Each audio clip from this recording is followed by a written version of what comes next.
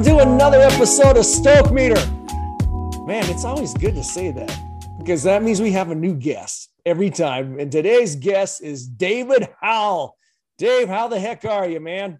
I'm doing well, Maurice. Thanks for having me. You got it. Well, Dave is one of those individuals that you probably wouldn't normally hear about. He's a guy that protects brands. So think of any brand, your favorite brand, and they all have these really aggressive third-party sellers. I know that means nothing to most of the audience right now, but if you're buying from Amazon or Walmart or eBay or any e-commerce platform, you are most likely buying from a third-party seller. And David has been at the forefront of brand protection for years. And we thought it'd be a fun show to be able to bring him here and shed some light on some of the things that you might be buying that you might not have had any awareness of what's going on. Now, I must make a caveat. The way I know Dave is because I work with him. He brought me into his organization, and it's been a fun ride, no doubt, man. So without further ado, Dave, got to give us some of your background, man. Thanks, Maurice.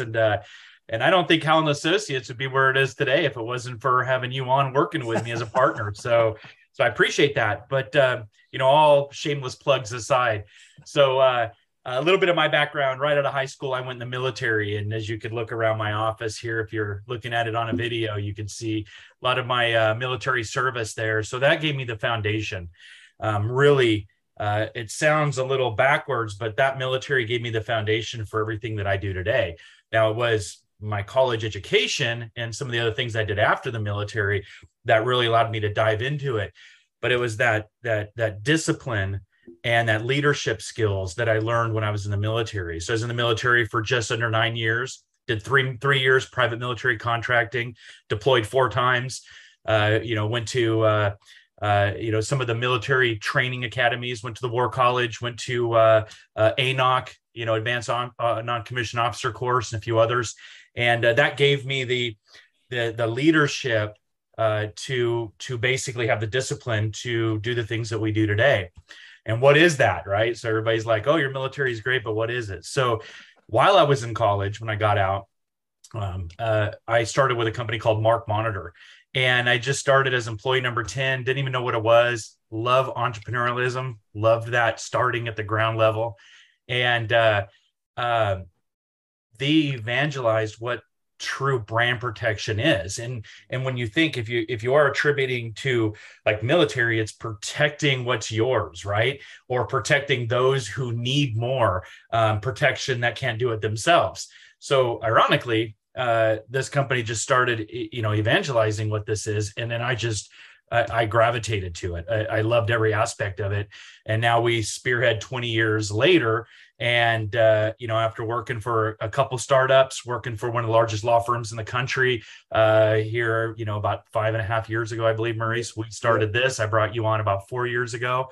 And we've been we work for just about every brand you could think of, right? From as big as, Adidas, Nike, things like that, all the way to a pretzel company out of Pennsylvania. I mean, nobody's not touched with that. And I have a feeling you'll ask me a lot of questions on exactly what we do, but I'll let you dive into that. Well, I'm going to let that go over Gary because I know too much.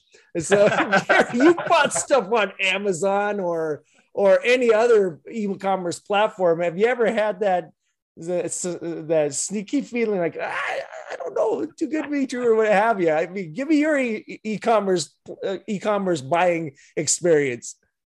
Well, I'll tell you, for me, this just really interests me just because of my experience. So back in, I think the early 2000s, I had a company where we did low voltage contracting. So we were doing high-end audio, video, security, surveillance, and that type of stuff up in the Scottsdale area in Arizona.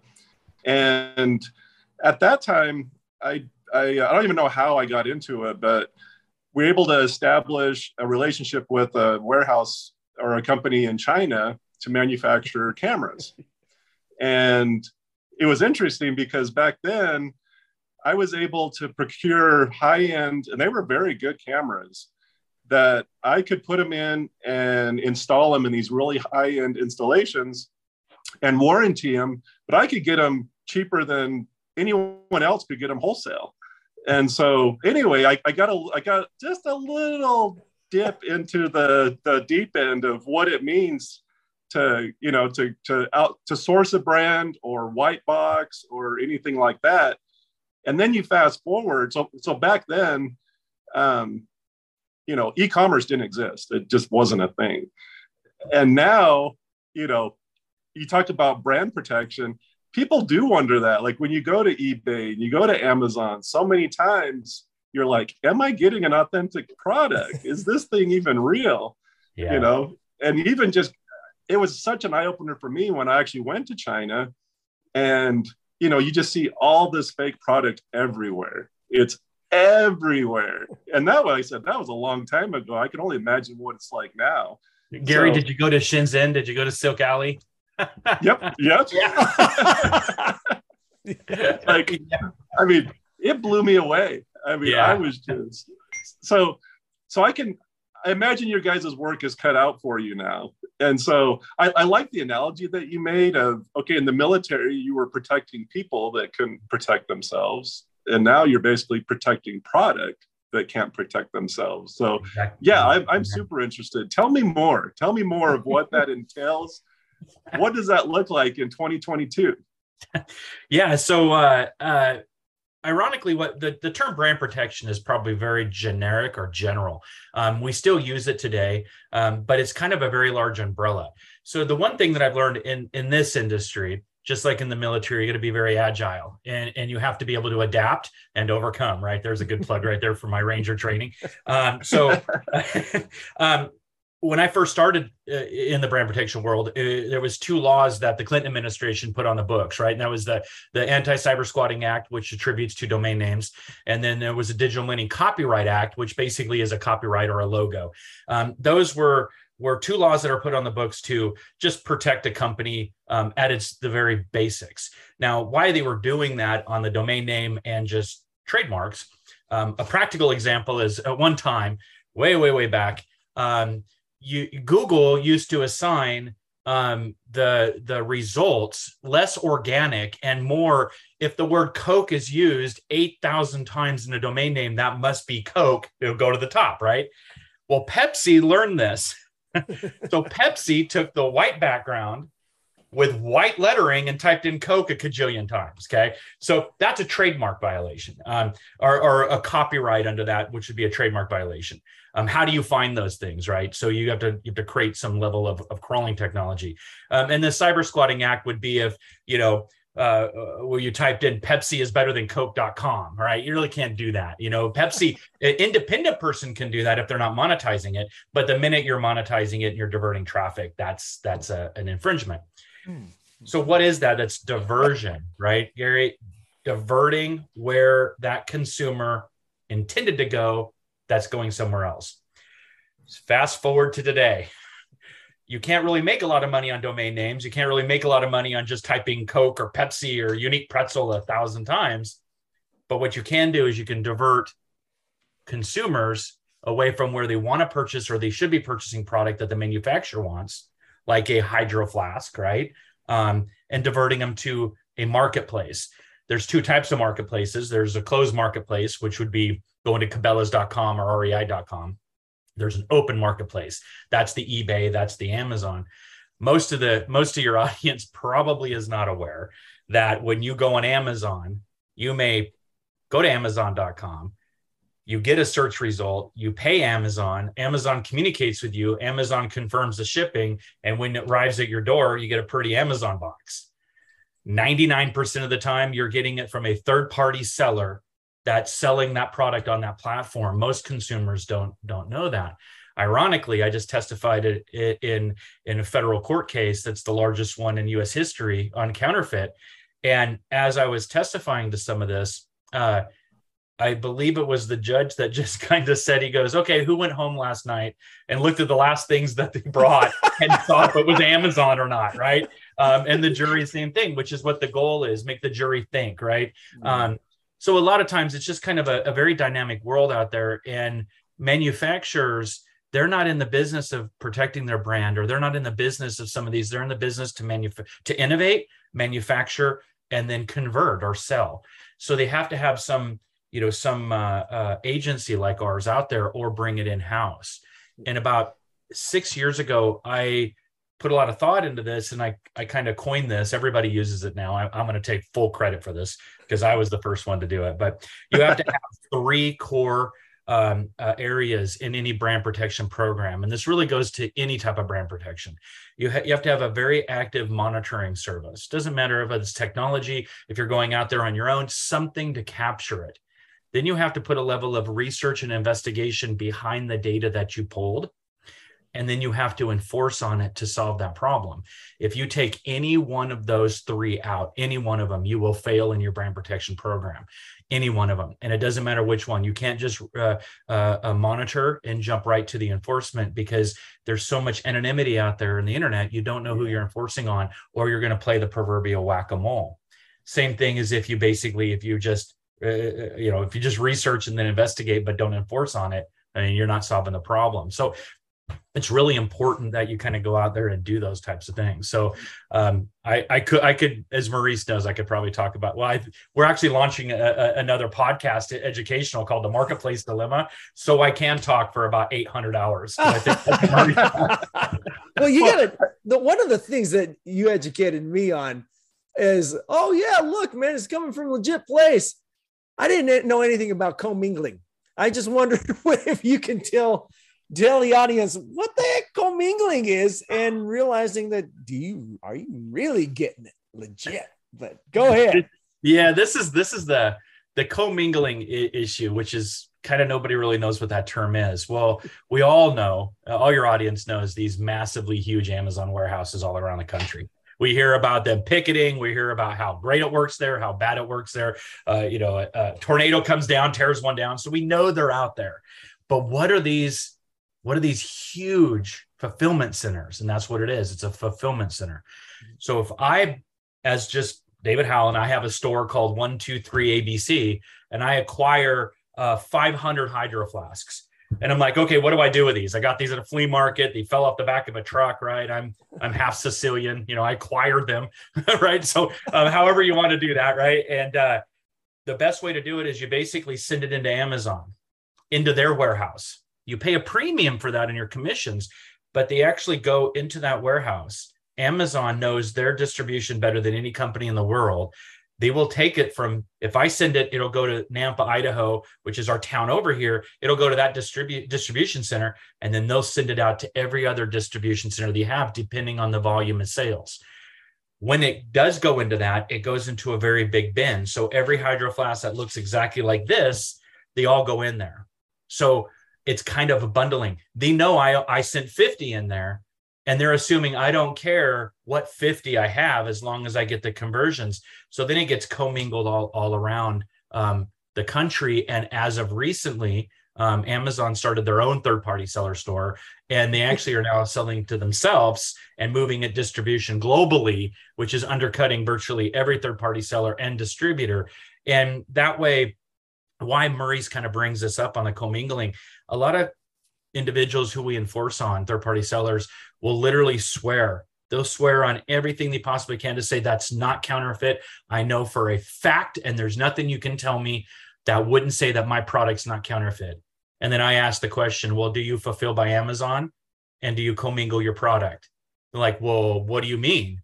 The minute they send it to Amazon, you can't validate that that's your product anymore. Yeah. Unless you ask to segregate that product into your own category. Nobody's doing that, because you pay upwards of 32 to 34% of your sale to that when you start doing those things. So most of these third-party sellers aren't even aware. So when I buy a counterfeit and shut them down for counterfeit, and they want to sue me and go go every fight they can, in the end, if they're commingling the product, they have no grounds to stand on. So, well, I think that's kind of interesting you say that. This is such an education for me. I love this.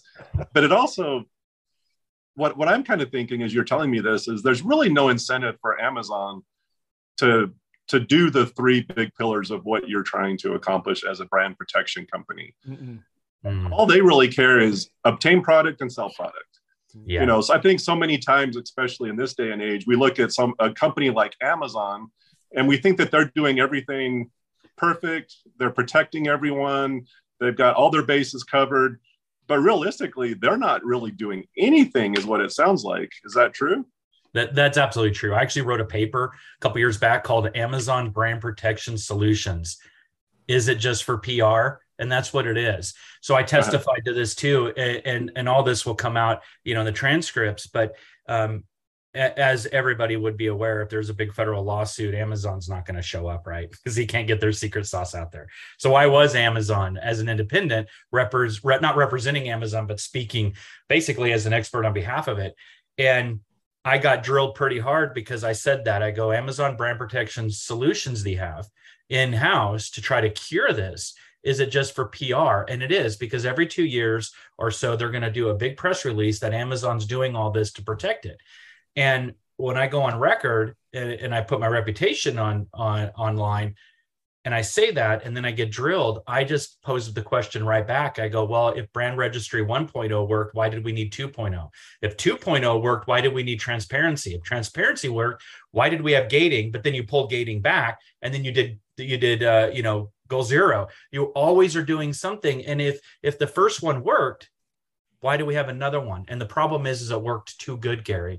If their goal is to have as many sellers competing for that buy box or that conversion to drive the price down, and all they care about is customer service. And that's part of the problem. When they even moved the goalposts on what categories are. They used to be new. New is 100% as stated, when in original packaging, unopened, with full warranty. They had this, like it was a black and white, that's it. All of a sudden, every 6 months or a year, well, it can be without a box. Well, it can be repackaged. Oh, it can be without the cellophane. And the reason why is they were shrinking up their own new category, and they weren't having that many people sell on it. So they opened it right back up, and they moved the goalposts back and forth, how it fits them. And I believe, and I stated this too, that Amazon creates unfair competition between third-party sellers, both unauthorized and authorized third-party sellers. And if anybody is colluding or creating price fixing, it's Amazon. And it's only a matter of time before somebody, probably going to have to be a government, but somebody's going to have to slap Amazon down. Well, what was that? So tell me a little bit more about Amazon competing with Amazon or selling against Amazon. So I have to tell you a quick story about, I don't know if this parallels with what you're talking about, but so back in the day, there was a company that was creating point-to-point microwave solutions for cell phone towers. Okay. And there was a company, there was a country in South America that they had, their biggest export was copper. The interesting thing about that was they had no natural reserves of copper in the country. What it was people tearing down the copper lines off the telephone network and selling it. And that was literally their largest export at the time. And so this point-to-point high-speed microwave system was going to be a big deal for not having copper, being able to cover large distances, high bandwidth, and that type of thing. So we got set up with this company, and we were going to move down there and form a company and start doing these installations. And we got pretty far down that path. And then all of a sudden they're like, well, wait a minute. Well, the company said, we're now competing down there. And it wiped us out. All of a sudden we went from 100 miles an hour to like hitting a brick wall. And so tell me a little bit more about that, because I could see this really being a devastating impact to the people that are even doing it right. And before he goes on that, I want to add something onto that little fire pile. You got to talk to him about the failure to comply to MAP pricing, and we'll get to that. You remember that because it adheres to an antitrust situation. You remember that note, Dave, that we got a little bit. So I think all of that ties in together. So yeah, absolutely. So when you talk about Amazon competing, so there's so many moving parts. I'm going to try to keep this as layman terms as possible. So Amazon have the warehouse. Well, when we like Maurice and I, or any of our other associates, we enforce on a third-party seller, one of three things happen, right? They're going to fall in compliance. Okay. They're going to ignore us and flip up the middle finger. That happens. Or they're going to sit here and go, I am out. And they sell their stuff to Amazon because Amazon will buy it because it's already in the warehouse. Remember, these third-party sellers will then have to pay to ship all that product back and pay to have it inventoried there. So a lot of times it's like, oh, well, I'll just write off as a loss and Amazon will buy it. Well, what is that? Do you think Amazon buys it and sells it to other third-party sellers? No way. No, that's crazy. Exactly. That'd be crazy talk, right? So what Amazon does is they actually put it in their Amazon store, right? And they start competing. Now, whenever we work with any manufacturer, one of the first questions, if not the first question after hello, right, is do you sell 1P or 3P on Amazon? Okay. What that really means is if you're selling 1P, you basically are selling direct to Amazon and you're having Amazon be your seller. The minute you do that, you give up all your intellectual property rights in perpetuity, which means forever, across Amazon and all Amazon platforms. So your ability to enforce is gone. Doesn't mean we can't help you, but I mean, I've had a few brands that actually cut that relationship off and tweaked their logo. Just like one of the largest coat and clothing manufacturers in the world tweaked their logo a little bit and then went to fight, and Amazon took all the product down, and Amazon has their own staging facility and took all new pictures. It's ridiculous. I could go in down the rabbit hole with this. Amazon's pretty much dialed in. But so wait a minute, real quick. So again, I'm layman here, so yeah. I'm bottom of the barrel on the knowledge base here. So it sounds to me like this is in Amazon's best interest to shut down people that are selling counterfeit stuff so that they can basically commandeer it and sell it themselves. You would think so, but it's not. It's a great cause and effect, but Amazon doesn't want to be out there acquiring products. So Amazon would rather have 2 million third-party sellers out there scrambling to acquire product through traditional retail arbitrage, right? Buy low, sell high at the big box retailers or rogue distribution or things of that nature. Amazon's not going to be able to go and get that much inventory onesie twosies, right? Remember, it's Amazon's problem isn't the authorized third-party sellers that can get product right through distribution or right direct from manufacturer. It's the unauthorized that acquires that. If you really think about it and you say, okay, I don't even know what the exact number is. There's 18 million third-party sellers today. If all 18 million just acquired 100 random products, how many products is that's on Amazon? Amazon could never go acquire those products themselves. They would have to hire 18 million people to go do that and then be on the grounds looking at the end caps at Target for discounts at Walmart, looking, rogue distribution, things of that nature. So it's just interesting to think about it. Amazon is their number one competitor, but it's kind of just because it happens. And they're like, why? I'm not going to leave money on the table. We already have it. And considering that Amazon Global Store is a third-party seller and we control the buy box, we might be able to make this work.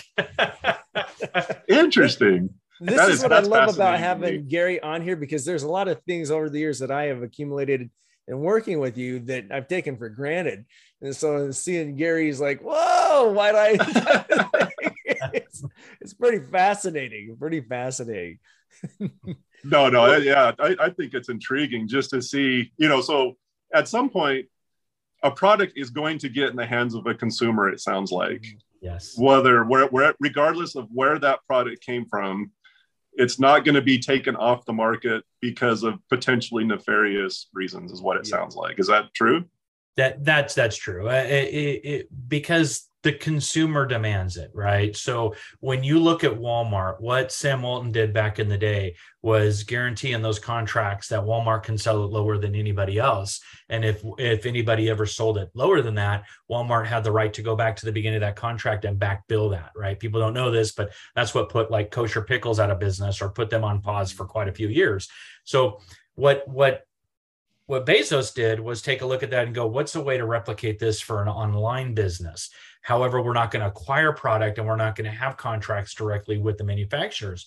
So open it up for an open marketplace and then create the algorithm. The key difference by looking at eBay when you just go search for a product and looking at Amazon when you search for a product, that if I'm looking for these pair of glasses on eBay, it's going to list all of them. And I get to then pick and choose, go, this picture looks better. This is maybe a little cheaper. Amazon said, let's create what's called the buy box. The buy box is the conversion that lands there. So when someone searches for these glasses and they're on their phone or laptop or iPad, whatever, and that comes up and they're like, perfect, buy. That's the buy box conversion. That's not Amazon. That's a third-party seller 99% of the time. And you're scrambling because nobody knows the true algorithm to obtain that buy box for that conversion. It could be sales. It could be your customer service or your store rating. It could be your shipping. It is Amazon Prime and new. So and new being how we told, open up that funnel a little bit, right? Because, if you start restricting that, new only gets the buy box unless there's no new product at all. So what he did, he was very smart to decide, I'm not going to tell anybody how we obtain the buy box. We're going to have it rotating and we're going to have everybody fight for it. And by default, you get the lower price, but it's not really price. It's a lot of the customer service too. If anybody bought something on Amazon and wasn't happy with it, I don't even need to put this back in a box. I can run to Kohl's and go, thank you. And I get my money back because Amazon basically knew if we have an online marketplace, nobody's buying nothing if we don't stand behind it and convert it quick. And they put little things in place. Like I buy a pair of shorts. I don't like it or doesn't fit. I don't even need to send it back. I'll say I'm going to send it back. They'll send me another one. Let me try that on. And I mean, what that money it takes to do that. But Amazon's, they're making it one way or the other. So, yeah, I was wondering about that. So in the last 2 months, I bought 2 products. So one was a master cylinder for a truck, and the other one was a battery for a motorcycle. And one of them got lost, and then one product got lost, and then it showed up on my doorstep. But they'd already sent the replacement. Called them up, hey, I need to send this back. They're like, keep it, don't need it. Battery for a motorcycle. The terminal had been bent a little bit in shipping. I tell them, I'm like, hey, I need to drop this. They're like, keep it. We'll send you another one. I mean, you can tell that people are just bending over backwards to just, that to stay on the upside and to basically play that buy box at some point. If there's any gremlin that breaks that, Amazon will go away, right? So you can't have, if you don't have the consumer confidence, Amazon will not be there. So at one time when Maurice actually joined me, in the company, Amazon was sitting on probably 20% plus counterfeit across all of their stuff. And I think counterfeit probably a little more general than the legal people would like to say, because you got clones out there, you got one-offs, you got that. But for the original product, there was 20% of all products on there that was just nefarious, I guess you would say, or illicit goods. And Amazon works to try to clean some of that up to validate some of that product because it's a consumer confidence issue. If everybody knew and it got out that 20% of all products on there were counterfeit, you would start seeing the conversions go down. People would then start going back to Cabela's.com or REI.com or to the manufacturer, go to hydroflask.com or fallraven.com. Amazon does not want that. So Amazon will fix anything, anytime they can do that, except remove third-party sellers. so they'll fix all the product, but they're not going to shut down that third-party seller, because without that competition, without that, so many sellers fighting for that buy box, the consumer doesn't win. And if the consumer doesn't win, Amazon doesn't win.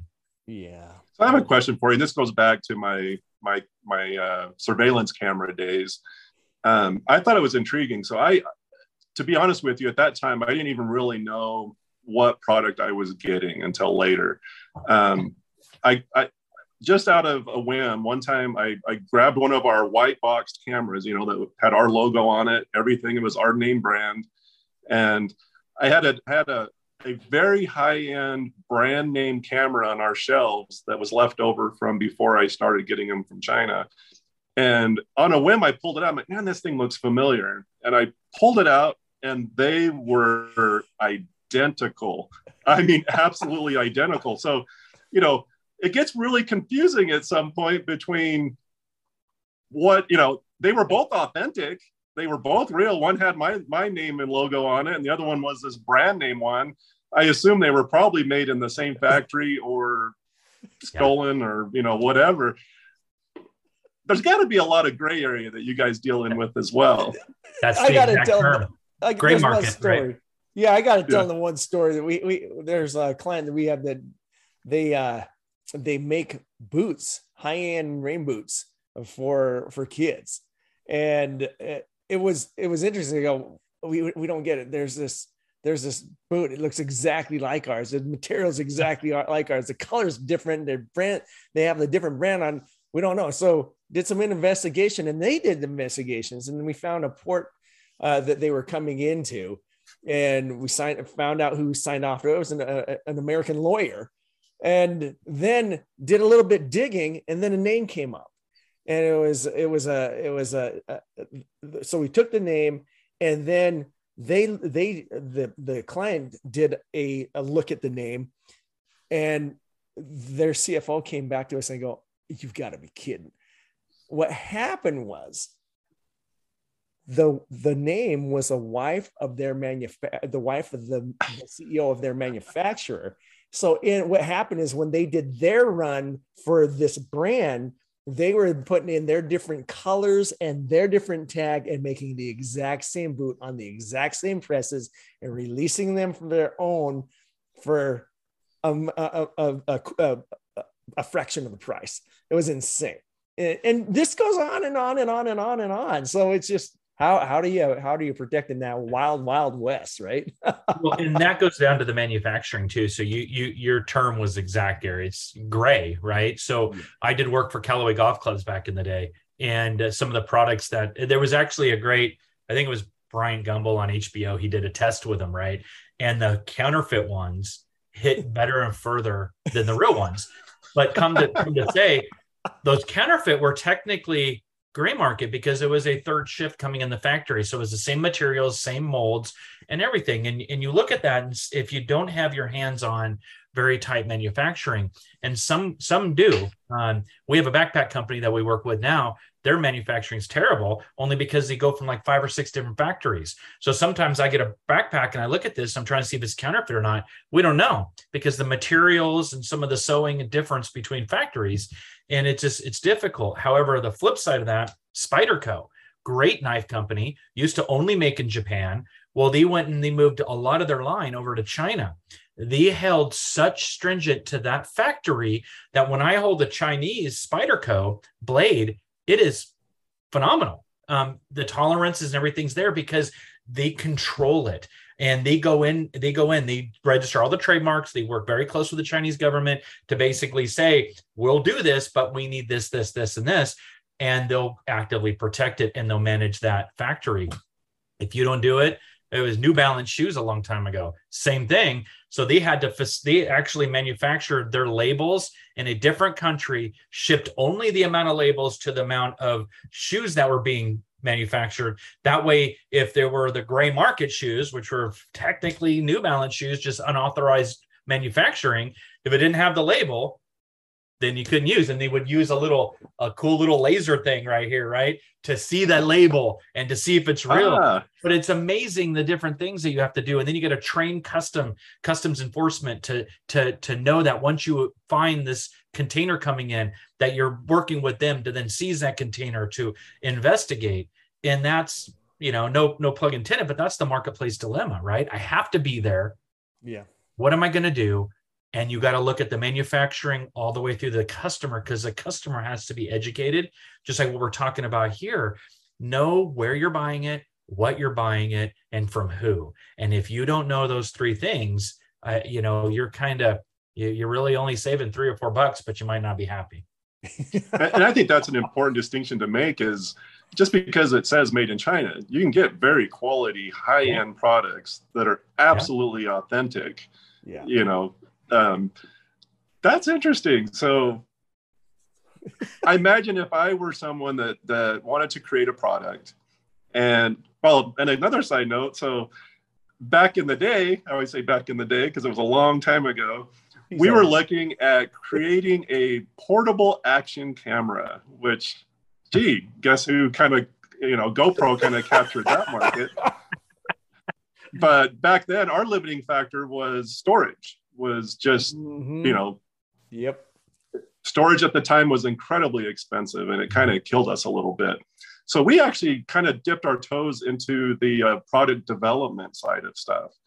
And I'll tell you, from what you're telling me, I can only imagine if I were someone that created even just a new product, it has to be absolutely terrifying, because you're already going up against just trying to figure out how to get something, you know, from a concept to actually a physical product.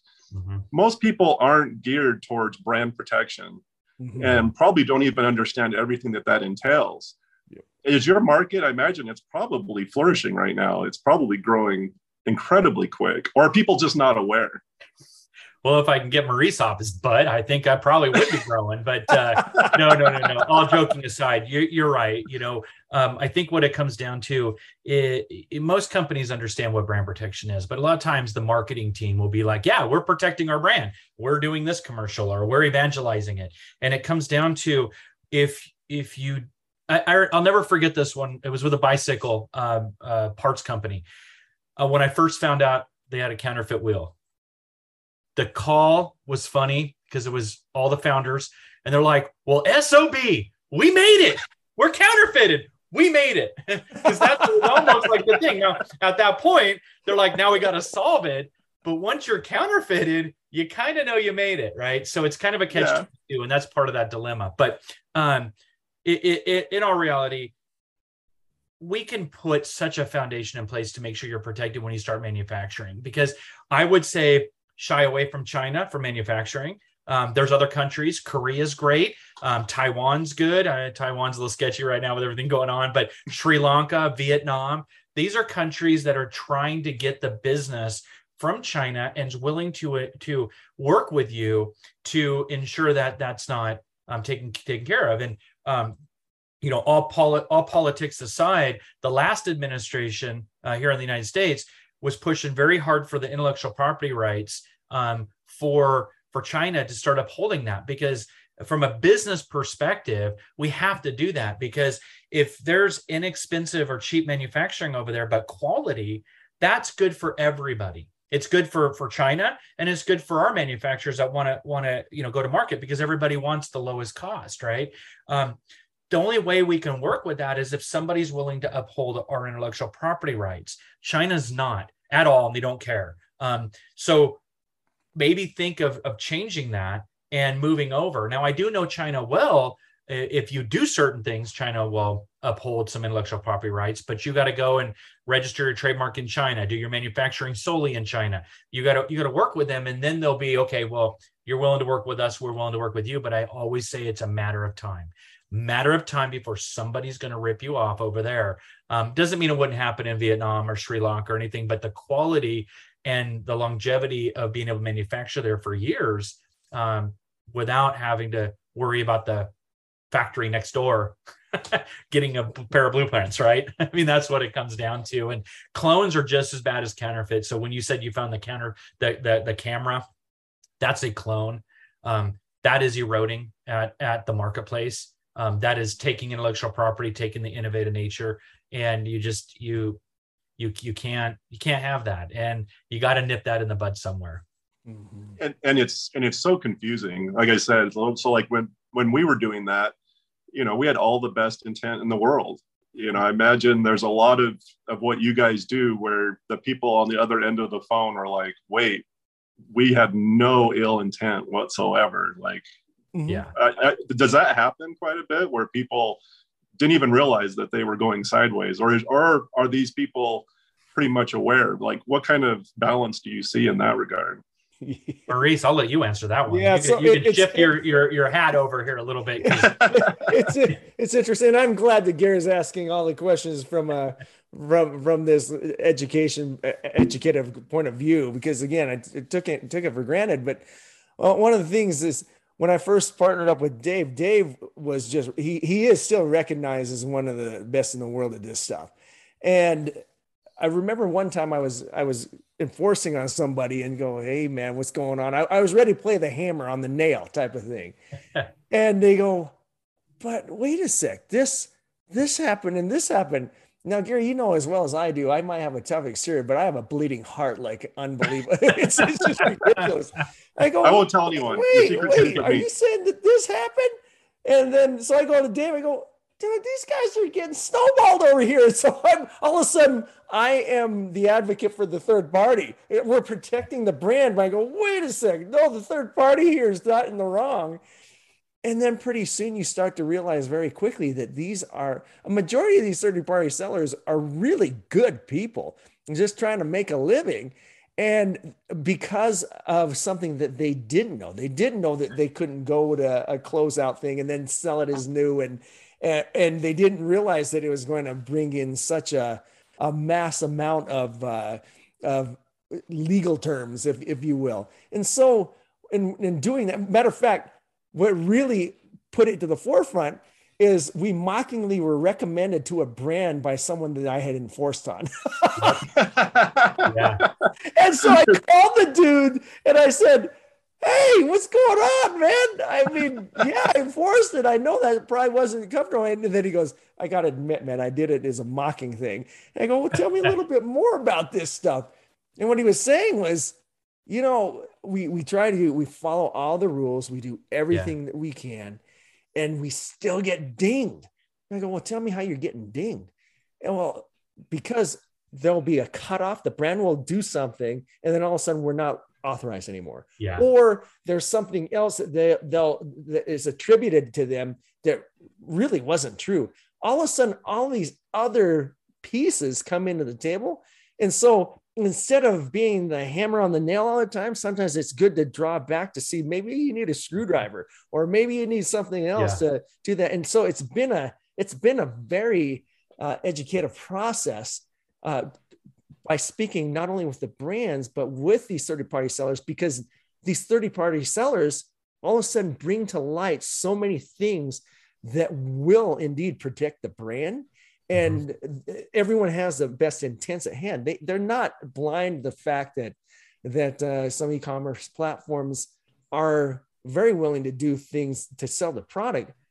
They want to make sure that they're adhering to it too. And so in this case, I guess I am the advocate for third parties. Well, Gary, it's interesting too, because when I first started this business, so I left the law firm, right? And, no money coming in, no nothing, burning savings, building a website, doing all this stuff. And third-party sellers were literally about the Antichrist in my world. Okay. Maurice comes on board, I'm educating him, and all of a sudden he starts building this rapport because, we just pick up the phone and call. And I think that part of the reason, and I'm going to hang you out to dry here, Maurice. I think part of the reason is I was stuffing envelopes till 3 a.m. sometimes on enforcement letters. I think Maurice was like, I'm too lazy for that. I'm not doing that. I'm just going to call him. It's quicker. And then he's calling. Right. And as he's calling, they're like, okay, yeah, I am XYZ reseller. I didn't know. Here's my purchase order from Dave Howell saying I could do this. It didn't take long to understand that distributors were part of the problem. They did not have a do not distribute list. They did not have a tight channel that would be authorized channel versus not. And I always say ignorance is not a defense, but you can't be ignorant if you don't know, like literally don't know, because no one's told you. Once I told you.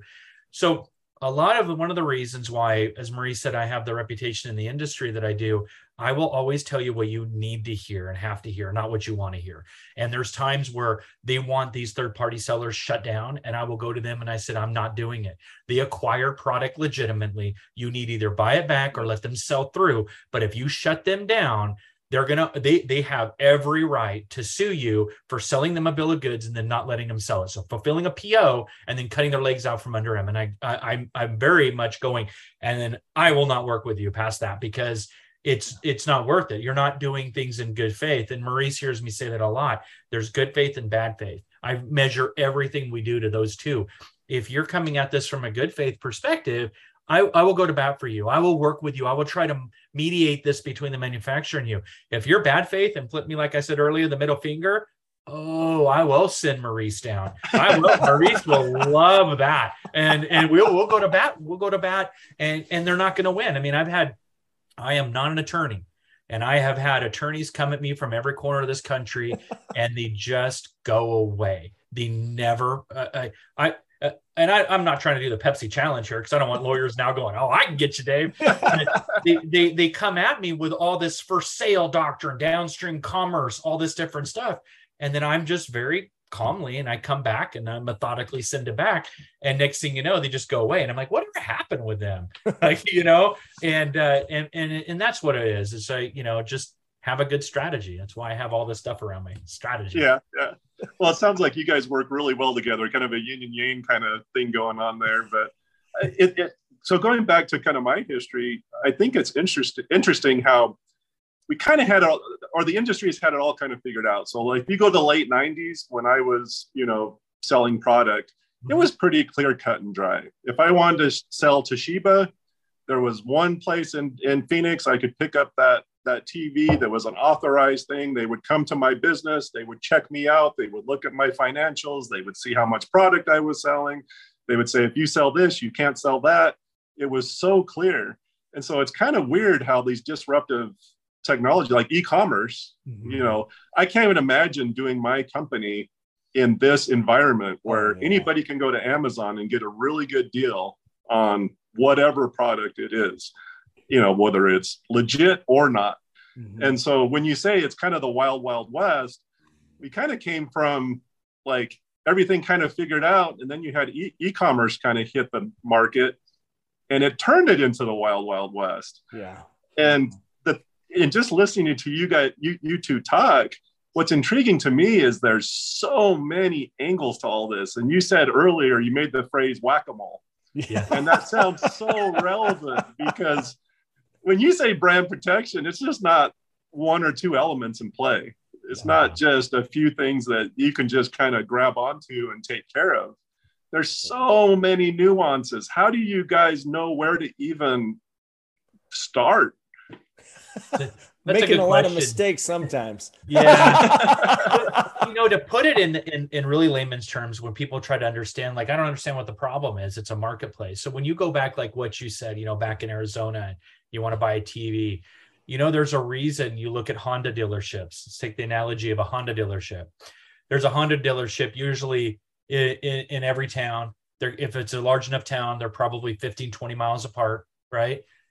What would happen if there was 8 or 9 Honda dealerships on the same block? That's what the internet has done. It's basically taken where you have a Walmart in this area and there's really nothing else around that Walmart for 4 or 3 miles, whatever it is. So Walmart has that captive audience. Okay. The internet has removed that. The internet has said, well, I can go to one place and I have everything. And that's where minimum advertised pricing comes into play. That's when authorized distribution, authorized sales. And it even gets really bad, Gary, when I was speaking at Outdoor Retailer a few years back before the pandemic. And I had the privilege to sit with REI, which I think REI is one of the better of retailers out there. They adhere to all distribution. They're a very, very good player in the industry. And I was working with a coat manufacturer that was REI wants them to increase their PO. And the coat manufacturer goes, no, because of this. And the reason why it was this is on the Amazon app, they can go in there, try on this coat and go, this is a beautiful coat, fits me perfect, XL, scan it with the Amazon app, and then get it 2 days or next day for 30% cheaper. Yeah. So REI is sitting there going, it's all about retail space inside of those stores. We're not going to increase our PO to have all these coats there for people to come in and try them on and then buy them on Amazon. And I made one lawyer about crawling his skin too. I go, well, I mean, what REI could do is just put a cell phone blocker in all their stores. And 2 people go, that's a great idea. And the lawyers are like, no, that is a liability issue all over the place. But that's where you got to look at this. I mean, the sales group was like, yeah, cell phone blockers, block all that so they can't scan it. And you look at that, but that's the problem is when you hear what we do and you hear protecting the channel and you minimum advertised pricing, I have to create for all my manufacturers pricing parity across the platforms. If they scan it in REI, I need to give them a reason not to either buy it right there or they can go on Amazon, but they're not doing it for price. They're doing it Maybe it's a convenience factor, or maybe there's not an extra large and there's an extra large on Amazon, but the prices are the same. That's the only way. A healthy channel is a happy channel, right? And if all the authorized sellers across the board are at the same price, that's not unfair competition. That's healthy competition. Yeah. So what are you doing? Your REI is going to make it seamless that you can come in there, try it on, bring it back the next day, buy it online. REI will do customer service things to create that loyalty to the REI store and to the brand. That's the reason you would go there. That's the reason I go to REI, where Amazon is definitely more of a convenient factor, saying, okay, well, I was able to get this size of Hydro Flask, and I'm a big Hydro Flask guy, right? So I have them everywhere. But you're just you want everybody to be able to play equally. And if you're creating unfair competition, and if you're allowing unauthorized people who aren't part of your channel, who does not know your pricing, advertise, no benefits of nothing, if they're allowed to do whatever they want, the system's going to fail. Amazon's not going to fail. They'll benefit from that, but the overall system will fail. So it's not just protecting the brand from the integrity, which is important. Hydro Flask has got a great reputation. They were the leader. They were the first one. You want to protect that so from brand erosion, right? Brand integrity. But you also want to know that everybody who's selling Hydro Flasks, they have a channel and they all want to sell it because they're all creating equal and they all have the same opportunity to convert for that consumer. If you have that whole ecosystem, everybody's happy. And you, unfortunately, well, it's two sides. I wish I didn't have a job because of that, but then glad I have a job. So let's be very careful how I say that. But it is very important that if you're going to sell online, if you have a product, whether you're starting from the very first sketching this out to registering a trademark, or you have manufacturing in 4 other countries in the world, you need to have someone like us. You need to have it in-house. You could go to a law firm. There's other people in the industry that do this. I encourage that you at least talk to somebody to make sure that you're protected. And that's the consumer as well. We work with a lot of consumers knowing I need to buy this in bulk. I was going to go to Amazon or Alibaba or Wish.com. I'm like, okay, well, let's just stop there. Let's not do Wish or Alibaba, but let's take a look at what you're doing. Make sure we're buying it from authorized so you get the benefits of the manufacturer. And let's make sure you're getting legitimate product, right? So we can help from that whole ecosystem. So I have a question for you. This may be a strange pivot, and bear with me if it is. But again, there's so many angles to this. So let's say that I decide that I want to create a widget or a product or whatever it is, and I do everything legit. But it turns out that one component of that makes my product, it can be fairly minor. Let's say it's a chip or whatever it is completely counterfeited or not legit. How would that affect my product? Well, the federal government will say any piece that's been changed in that makes the whole thing counterfeit. I would say from a brand protection standpoint, for my manufacturers, heck yeah, I'd call that counterfeit so I can enforce them. So it makes my job easier. But in reality, that's not the case. So again, going back to that federal trial, I actually was speaking on cell phones, right? I do not believe that chip then would make the whole thing counterfeit, because if that's the case, every time you break one of these screens and you go to an iFixit and they replace that screen, does that mean I'm now in possession of counterfeit and can be held accountable for that? I don't believe that to be so. Mm-hmm. So I think that there's certain levels, and is it counterfeit? Is it not counterfeit? Is it Samsung chip secondary market? What is that? So I would always go back to good faith and bad faith, Gary. If you knowingly are doing this and you just want it cheap, that's kind of bad faith, and you're going to roll the dice there and see how it lands. If it's good faith and you're just like, I just need these manufacturers, and you find out later that this is happening in there, we'll call them, readjust it, maybe see if you can get it done differently or tell them to do it differently. But it all comes back to what the intent is. Remember, conspiracy to commit fraud carries more punishment than actually committing of the fraud. So just remember that. Even with that, I mean, I could be pretty darn convincing that my intent was good. It's just crazy to me. It's a gray area, right? I mean, it's like, it's ironic the way you look at this, and you always want to make sure you're protected. But if all 3 of us right now were planning to rob a bank and get caught, that carries more punishment than if one of us just ran to the bank and robbed it, right?